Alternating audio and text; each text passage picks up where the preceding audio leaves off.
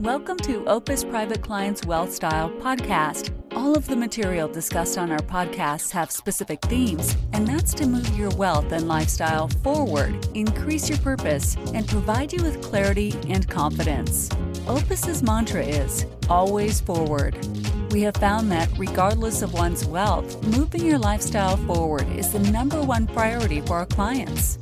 On our podcast, we'll share our rich 35 years of experience in designing strategies, share clients' experiences, and introduce resources that have positively impacted our clients. We trust that you will enjoy our direct, transparent, and realistic approach to positively impacting the quality of you and your family's lives. Now, on to the show. Hello and welcome to another episode of the Opus Wealth Style Podcast. My name's Ivan Watanabe, on with my co-host and colleague, Evan Wall. What's going on, Evan? How's it going, Ivan? I'm doing good, man. I'm doing good. I am very excited to have on a good friend and client of yours, John Minkoff. What's going on, John? How are you? I am good. Thanks for having me.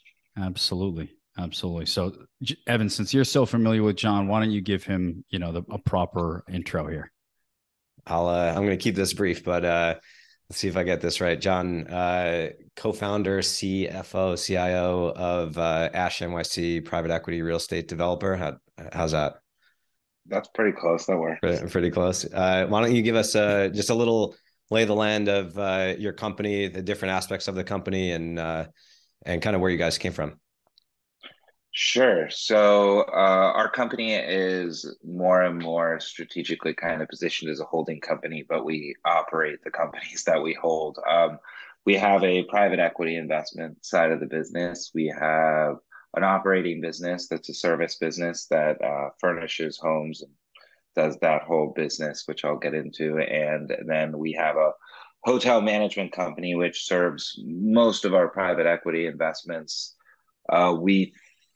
We have some non-hospitality investments, but for the most part, the hotel management company, which is a separate entity, runs each of those investments. And my job is really just to kind of pay attention to it all and hopefully help maneuver it in the right directions from a financial and an investment perspective, or at least that's what I tell myself. I think you're being a little modest there, but the part of the reason we wanted to have you on here is we have plenty of clients who are often asking us about diversification away from traditional investments and want to get some exposure to real estate. Now, you have a unique perspective on real estate investing, and so I'm sure there's some differences, but also some crossovers. So as it relates to investing in real estate, maybe for the layperson, are there some key basics that you're looking for or areas that you think are fundamental to real estate investing? Yes. I mean, I think that real estate investment is unique in that certainly speculative by nature, but it's so slow moving and it's different than, other trades. So it's its own world. We always joke there's like the private equity real estate guys, and then there's like everybody else in real estate in private equity. And it's like we're totally different groups. It's like you're in a room and we're in one area and they're everywhere else. And for us, real estate and thinking about it, like, I mean, when we're going to buy property, it's, we think about location. Obviously, everybody says that, like, you don't want to buy something for us that you can't sell. If you buy in a very unique location, that can be positive or negative. You got to look at how many people will actually buy your real estate. And then, not that we always are really planning to sell it, but it's only worth what someone will buy from it. But, we look a lot at replacement cost. When we're going to buy a building, we say, well, how much would it cost to actually build this building versus, what's in it versus the improvements that we would want to put in it. We look at the end income of what the building is going to be able to produce, right? So, value is driven by a lot of different things, but ultimately value, for the most part, on operating investments trades based off of, how well the asset performs, from an NOI perspective. So from a net operating income perspective. So, those are the key things we look at. And you don't want to be overly invested in an asset. You don't want to buy something and put more money in it than it's going to cost to sell it.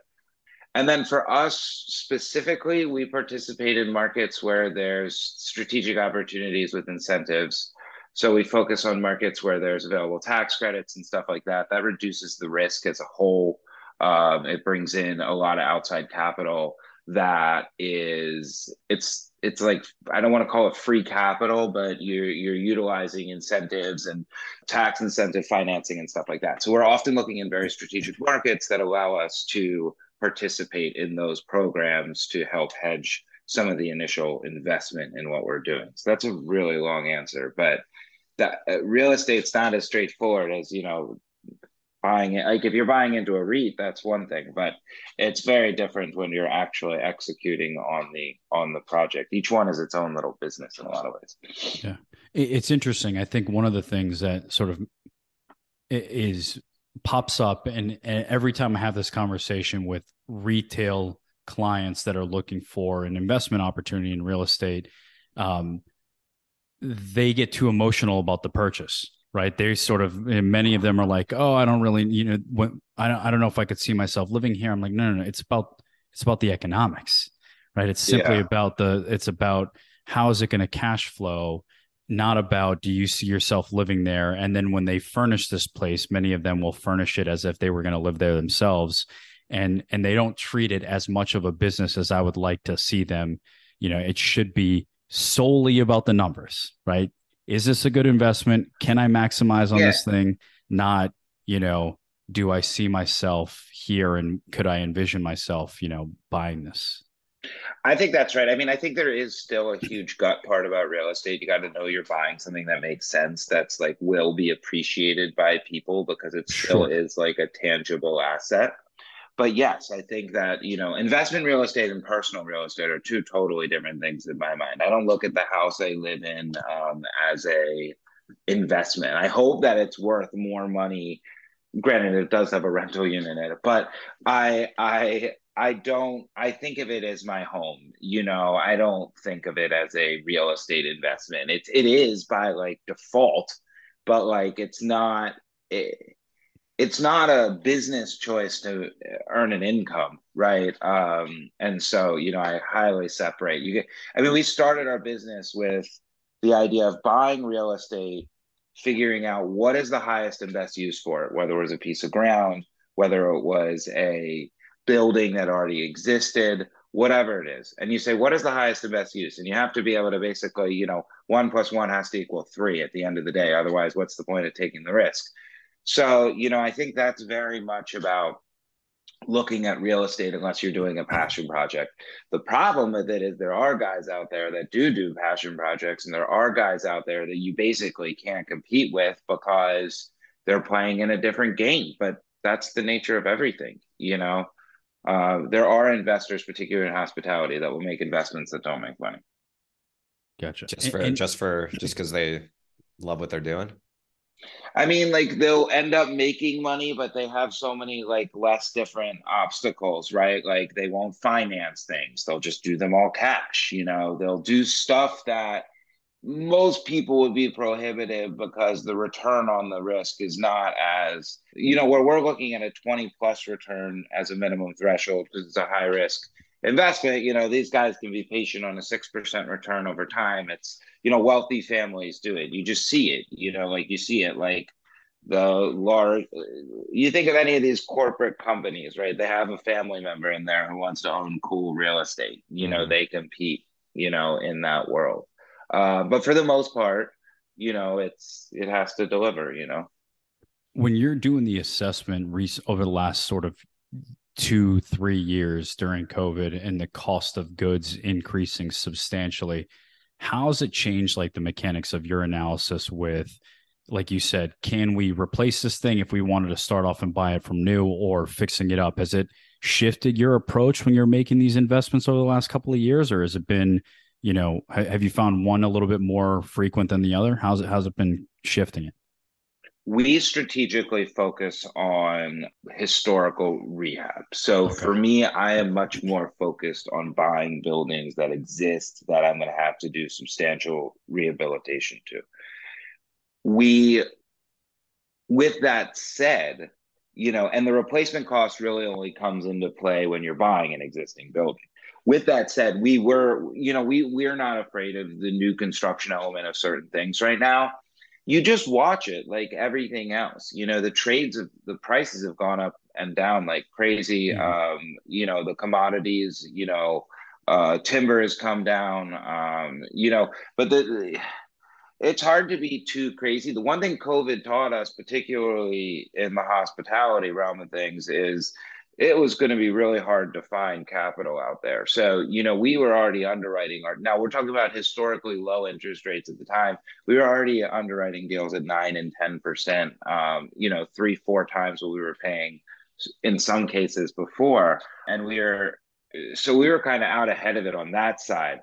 The construction costs, you just kind of got to deal with and materially play with. But, we understand that we basically build in a larger standard deviation. You have bigger contingencies.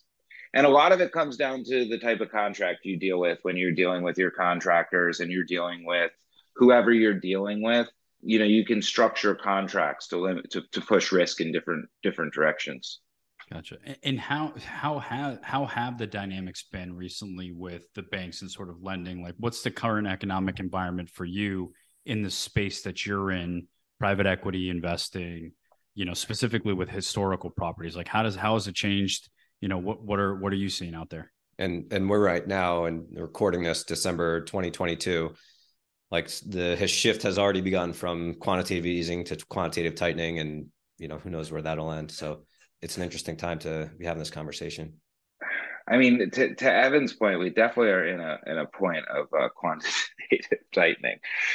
Borrowing in the hospitality industry is always tricky. I work in an independent. I always have this joke. I go into these lending meetings when I'm dealing with like regular balance sheet lenders, your traditional bank. Whether it's a community bank or a Capital One, a traditional bank. Not an insurance company. And I always come in and I'm like, let me tell you guys.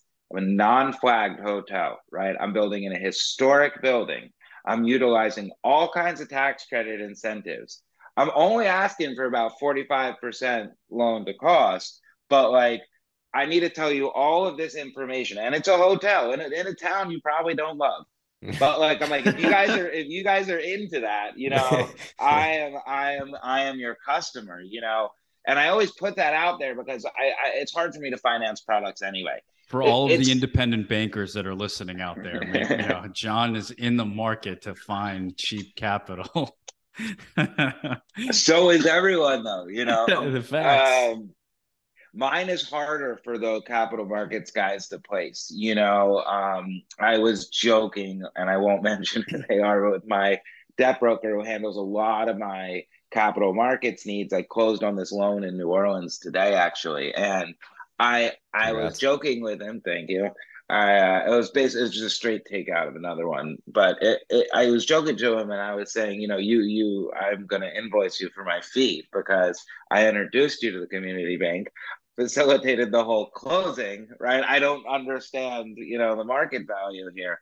And it just so happens sometimes that's the way it goes when you're dealing with it. And historically they've created great markets for me. And this one, I just happen to find the right person, and so you pay no matter what is my opinion. But either way, I mean, we the bank market is always challenging. Hospitality is particularly challenging. If you're willing to pay for it, you can go to debt funds, you can go to the private market. We try to avoid that because we don't like a lot of those lending relationships, but it's always challenging. Right now it's even more challenging because I think the banks are staring at the same risks that you guys just noted, increased cost of construction, even the supply chain impacts are still very relative, I think. So, it's harder right now. So how do you manage that? I mean, isn't interest rates are kind of fundamental to the growth of your business or the management of your business? How do you manage it in a rising interest rate environment? And maybe what are some key takeaways that an individual real estate investor can kind of leverage as well?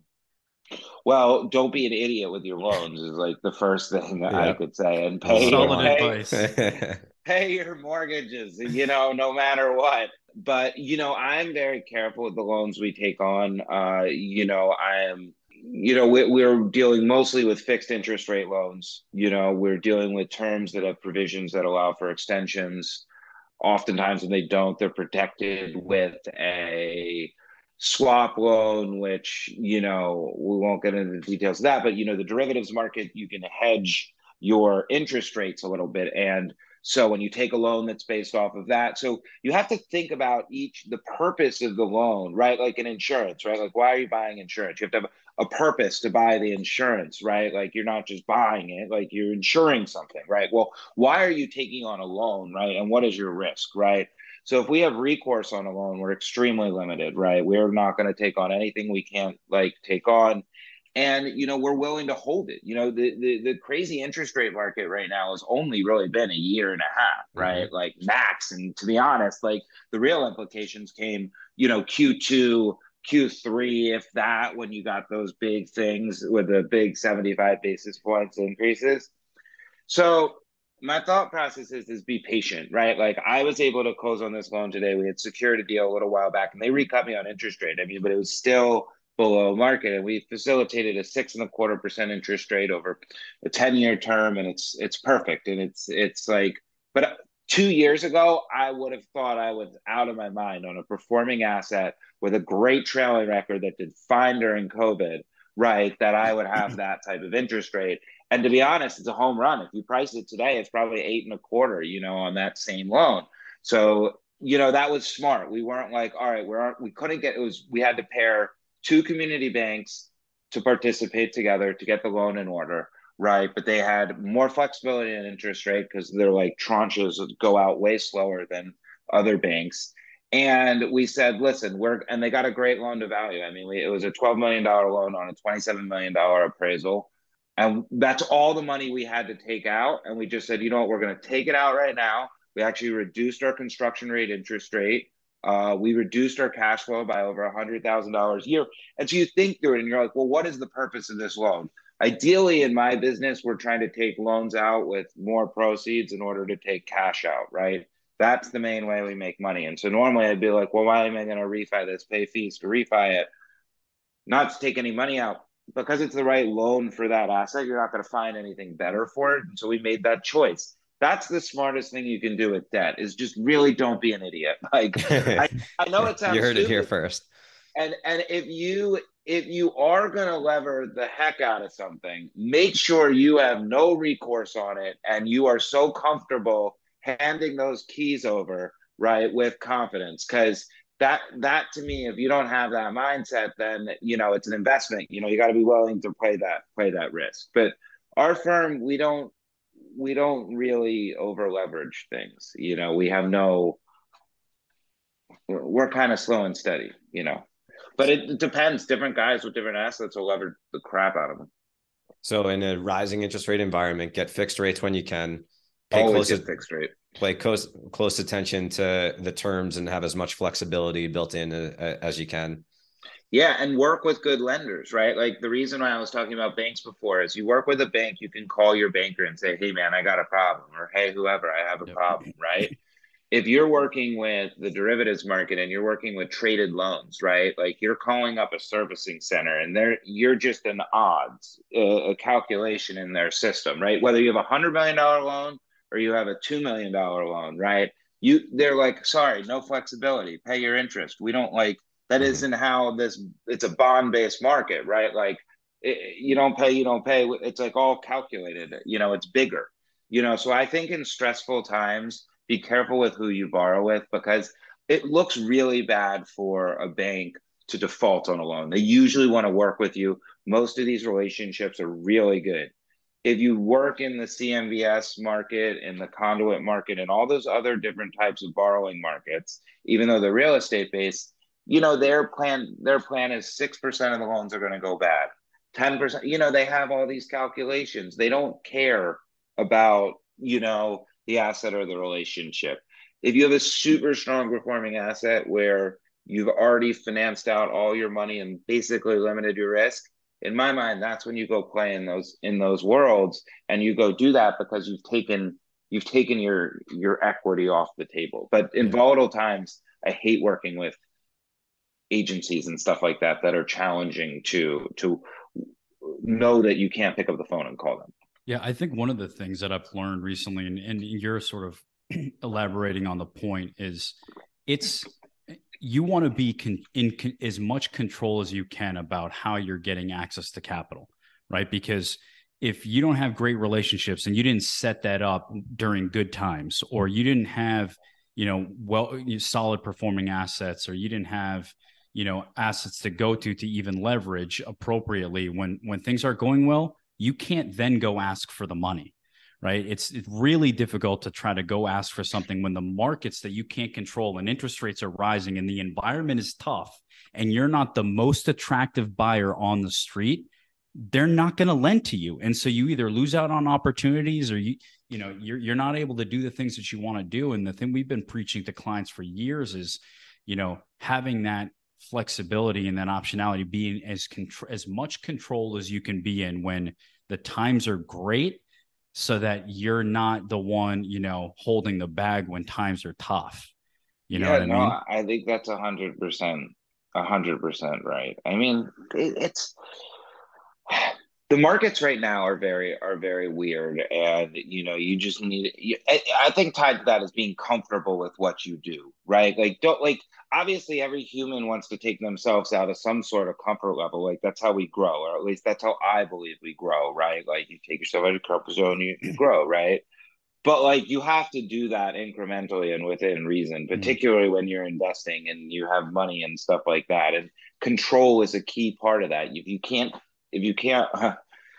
reverse a little, then that sometimes can be really tough. And especially if you make that decision. I mean, I look at all these people that must have lost so much money in the stock market over the last so many months, but like how much money they also made or thought they made, in the historical months. And I say, like, these people were so happy and they're so quick to be like, look, I made that, look at all my money, right? And then it was, but then when it goes away, right, it's like, I can't believe my money. It's like, it was never there. Like, it's not like you're losing money. You're just back to where you started. I don't know. I think having those controls and being smart is wise. How much of your business would you say is to get a really solid understanding of the current interest rate environment, but more importantly, like where it's heading? Does that play a big role, or it's more so? No, it's huge. I mean, all of our underwriting, we spend so much time as a group on the investment team just talking about like, where should rates be? Like, is it really like smart to think you're going to have a 9% interest rate in 4 years? Like, that just doesn't seem practical, right? Like, the purpose of high interest rates right now are to slow the economy, not to maintain the economy. Our world exists, as I understand it. I'm not, other than what you read, right? We're kind of like this, like 3 to 5, 6% like world of interest rates. That's how our economy is like kind of supposed to work, right? Like, that's what they're always striving. And when it gets too hot, they crank up the rates, and and they bring them down to stimulate stuff to create growth.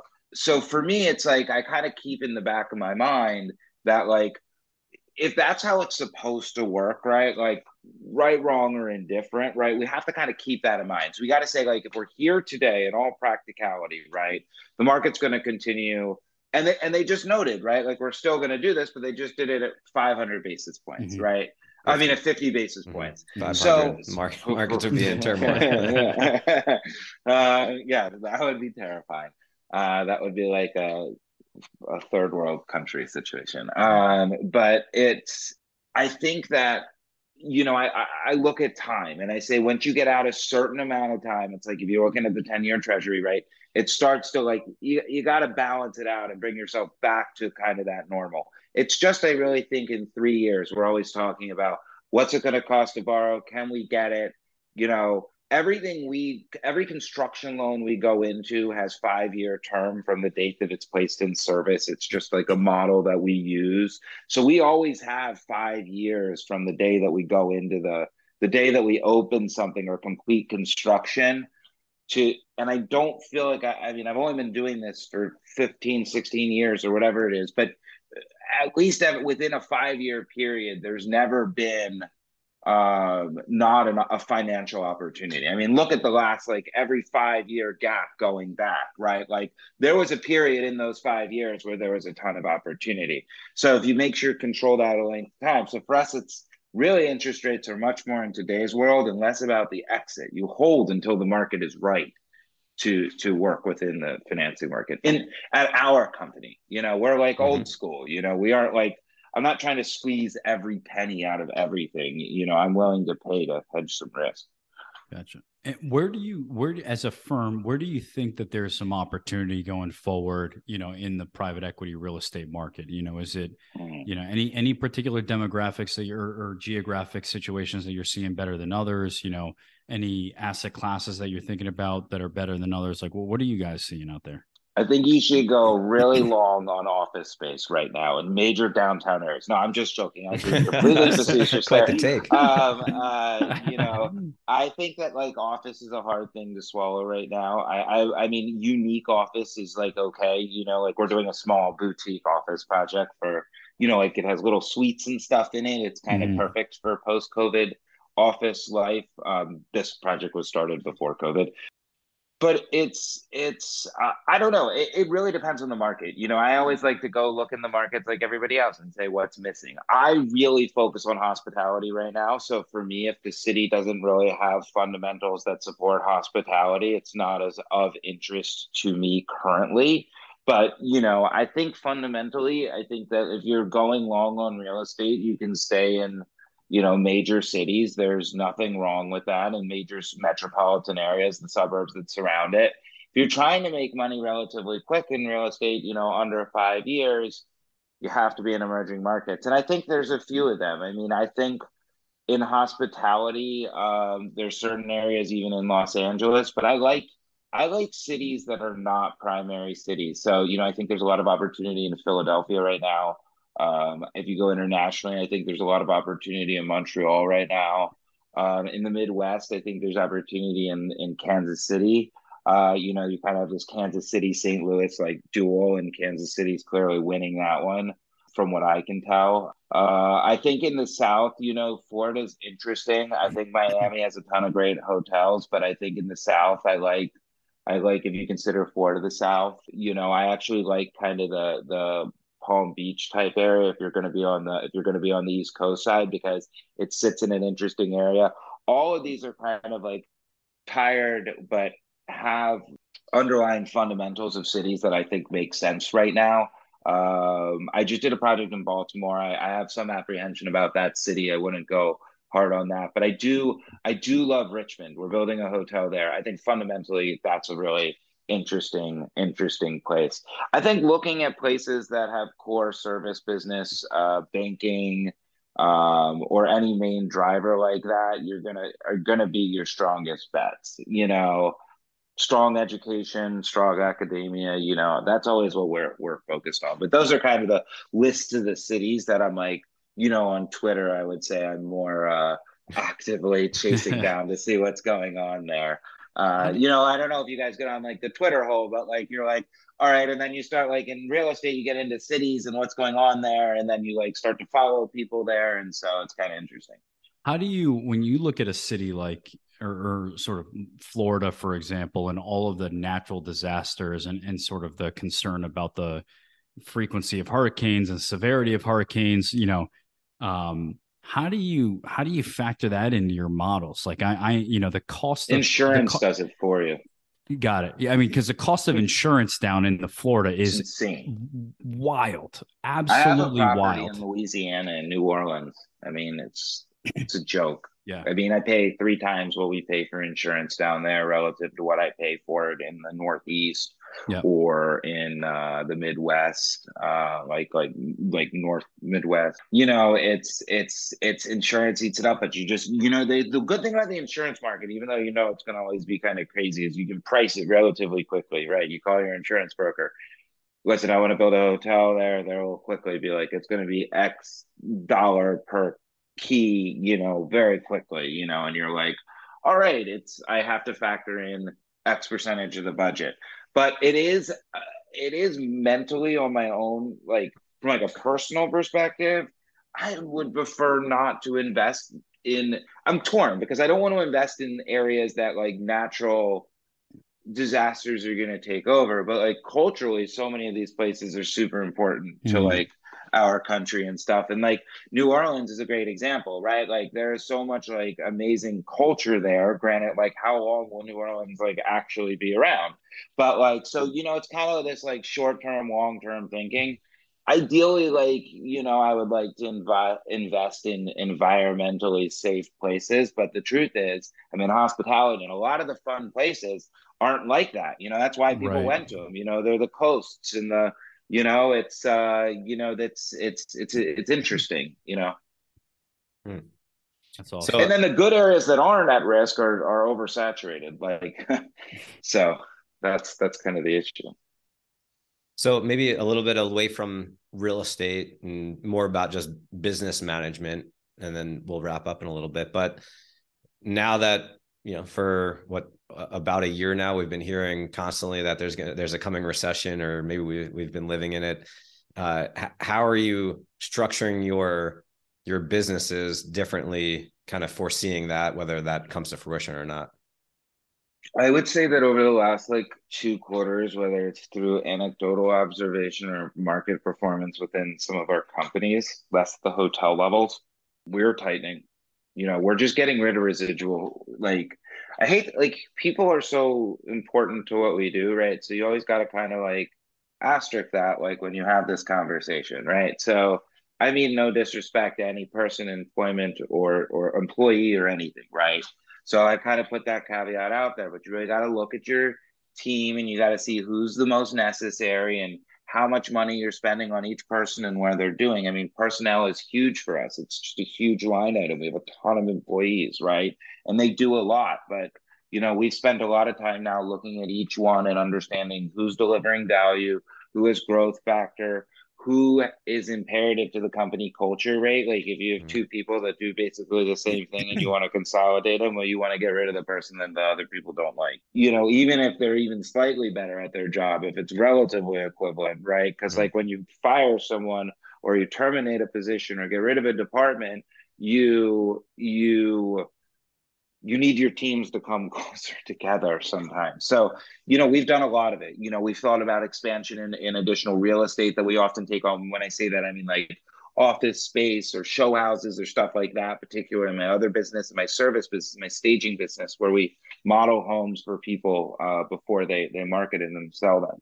Definitely tried to trim down to make sure, we don't see a huge growth year next year. So we're like, usually we're hiring ahead because that's a growing business and it's kind of gone up double-digit revenue every year. So we've continued to invest in it. But like this year, we're like, no, we're going to hold back and we'll let the market dictate. We'll let market triggers bring people in versus planning ahead.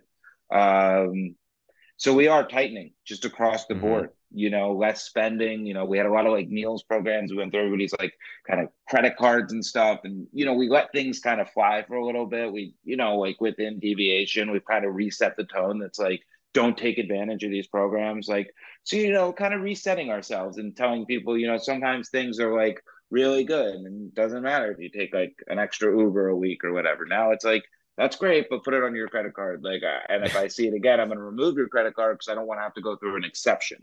You know what I mean? And I know those are little things, but they really do add up, like month over month, when you start to drill down on them. And I don't know if it's what you're reading or anecdotal or what it is, but it has been pivotal for us. But it's kind of like spring cleaning again. That's where like I go back to like this idea of like I don't want to disrespect the people, but it's spring cleaning. We gotta clean up. The market's been really frothy through COVID, and every time things started to be weird, everybody got a $500,000 check from the government to pay everyone or whatever you're making just showing up, right? Well, they aren't coming anymore. I mean, so people, I think got a little bit too comfy and got a little too like, oh, I feel bad. It's COVID. I don't want to put people out, but like now we live in a COVID world. We don't live in that world, and it is what it is.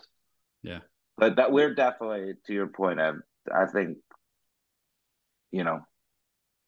Also, you see it like there's better talent coming about too. You see it like people historically who are harder to get. We made some team replacements. We hired some people where we can now get them at the cost. Like salaries were crazy. Mm-hmm. Got to make some hard decisions. Absolutely. That's why inflation went up, because everybody started paying everybody so much. So everybody just started, just spending. They're like, all of a sudden they make $100,000 a year. Now making $220,000. You make $220,000 after making $100,000 a year, you're going to start spending ridiculously. Some people are. I hope your clients aren't, but the human nature is to do that, Yeah. And there were a lot of crazy things. Like we saw crazy salary adjustments over the last few years. Way different than when I came about that all the time. Yeah. And that's also why it's going to be so difficult to actually tamp out inflation, because everyone's got more money, earning more money, and so it could take a while. Just like the stock market, man, they're gonna have to get used to it. People are gonna get paid less, right? I just really live in this world now where the material is so easy to get, and it's like it's just a frothy world right now. It disvalues, some of the other stuff because it's like too much, too excessive. So I go back to my spring cleaning thought process here, and it's painful, it's painful as an operator. It's painful, you feel it. It sucks, but I think it was too frothy before, Mm-hmm. I really do. I mean, the stock market was crazy. Yeah, I mean, it really has been. But John, this has been an awesome conversation. I think as we kind of wrap it up, are there any particular things in general that you want to make sure that the audience kind of takes away from our conversation? Anything that, that you want to kind of leave them with? If they're staying in, no, I'm just joking. No, I mean, I think that, the one thing I always tell people, ask me always about real estate and investing in real estate. It's really a job, it's not a passive thing. Like if you want to invest in real estate, you can invest in funds like mine or people like that, where you have to find trusted people where, you can go and invest in their deals at small amounts. And if you really want to get into those relationships, that's what I would recommend with people. I would not say, go try to buy a 2-family and rent it out and be your own super and your own, especially if you especially if you don't have the time for it. You have to make sure you have the time for it. It's not a hobby. So that's always my advice with real estate. People always feel like, oh, I could just buy this.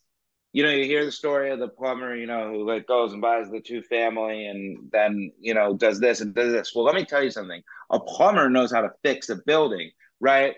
Me, who grew up in a, sheltered world, right? And educated differently, I don't I have to call a plumber. Then I got to show up and make sure the plumber's there, right? So, it's hard, and it's illiquid. But if you like it, it can be fun. It's just a full-time job. You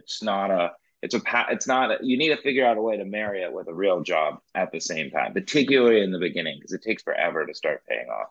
Yeah, I appreciate that. And John, where can the listening audience find out a little bit more about you and sort of Ash NYC?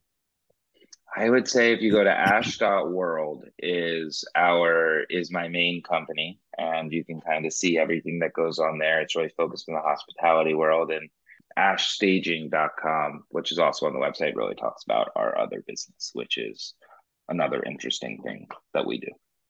Awesome. Well, John, appreciate you being on with us. I know the listening audience got a ton out of it.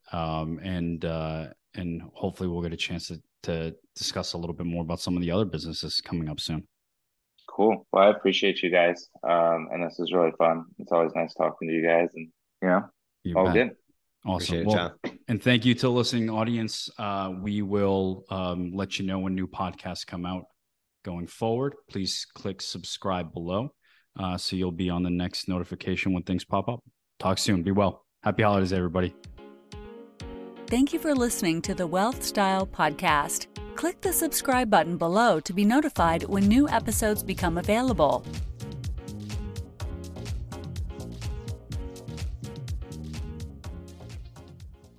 This podcast is for informational purposes only and is intended for general public use. By providing this content, Park Avenue Securities, LLC, and your financial representative are not undertaking to provide investment advice or make a recommendation for a specific individual or situation or to otherwise act in a fiduciary capacity. John Minkoff and his firm are not affiliated with or endorsed by PAS, Guardian, or Opus Private Client, and opinions stated are their own. Guardian and its subsidiaries do not issue or advise with regard to real estate or loans. Yvonne Watanabe and Evan Wool are registered representatives and financial advisors of Park Avenue Securities, LLC. Securities, products, and advisory services offered through PAS, member FINRA, SIPC, financial representatives of the Guardian Life Insurance Company of America, Guardian, New York, New York. PAS is a wholly owned subsidiary of Guardian. Opus Private Client LLC is not an affiliate or subsidiary of PAS or Guardian. Opus Private Client LLC is not registered in any state or with the U.S. Securities and Exchange Commission as a registered investment advisor. Yvonne's California Insurance License Number 0H44206.